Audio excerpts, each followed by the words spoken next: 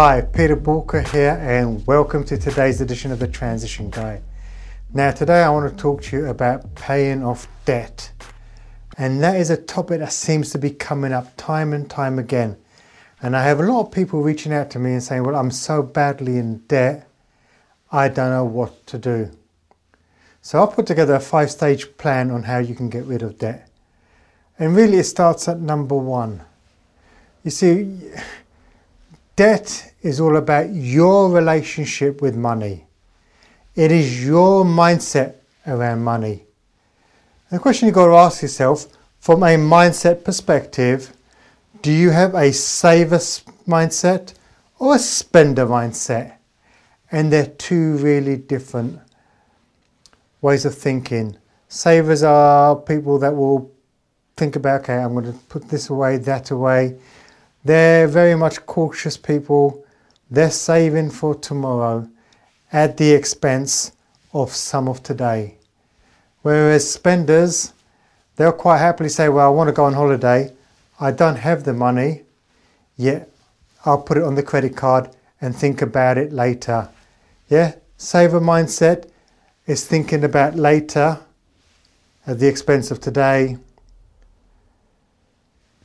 A spender mindset is thinking about today at the expense of the future. And you've got to work out which one are you, because that will determine how you handle things.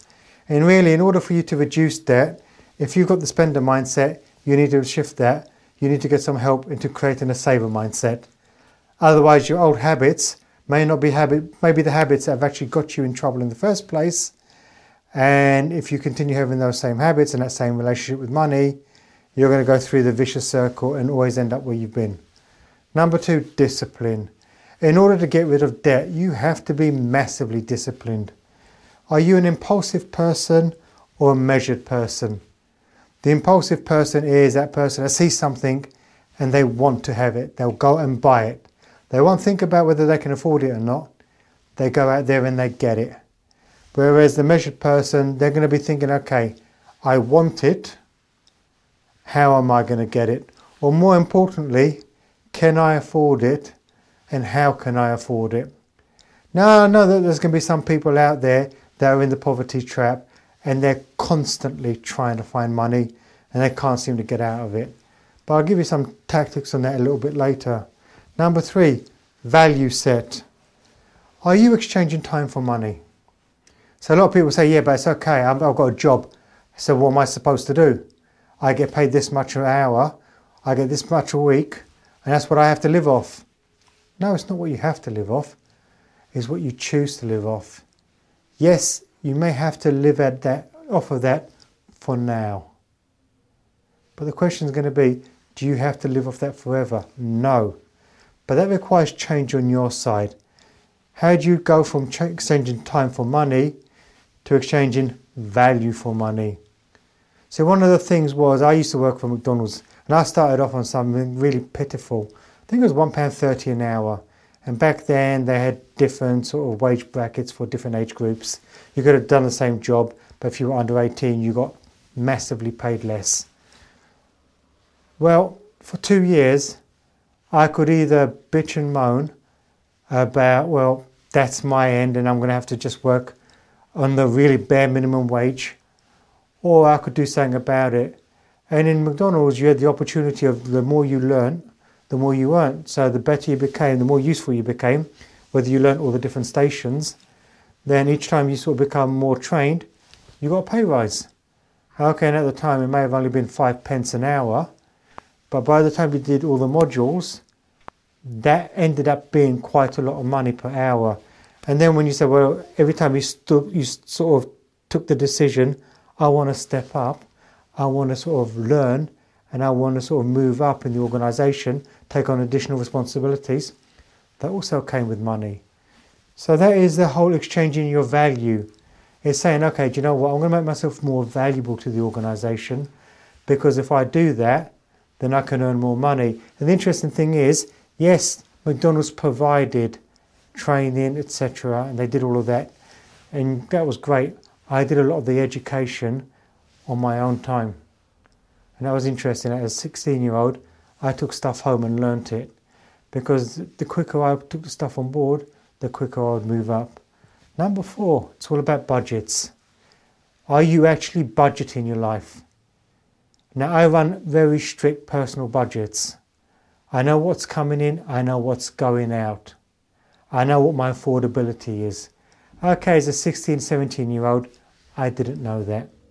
And a lot of the bad habits, I got into debt as a youngster because I never had the disciplines or the mindset of paying off debt. I just accumulated debt. Probably one of the biggest challenges I had was that I got a credit card quite young. And that relationship with that credit card was interesting. I seemed to be spending. And then the debt would rise.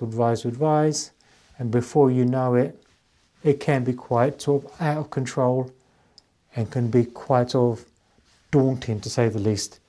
So you need to budget, you need to understand your numbers, you need to be brutally honest. Where do you stand with that right now? What are the brutal facts? And more importantly then, what are you going to do? If you've got high credit card debts, then you pay off the credit card with the highest interest rate first. You look at doing a balance transfer if you can get access to 0% credit cards. You do those little things to start shifting it. You start looking at your utilities. Can I move my utilities over?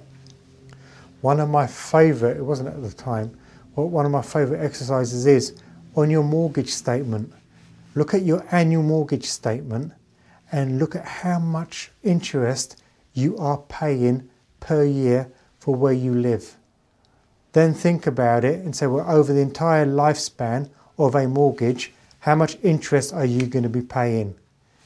And then start thinking, if you had a saver mindset, and I don't mean saving money in the bank, but if you had the saver mindset where you started to pay off a little bit overpayments on your mortgage, how much interest do you think you would save over a period of time?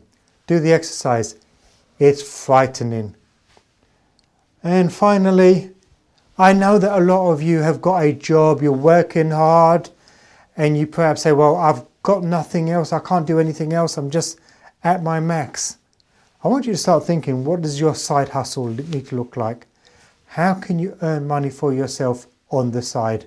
And I don't mean going and getting a third or fourth job for somebody else. What do you need to learn so that you can add value to yourself, so that you can start earning for yourself? We're in a beautiful age where we can do side hustles. You just need to work out where your gift is, what your side hustle can be, and how you can earn more. Now, we can go into far more detail on this. We don't really have the time to in this episode.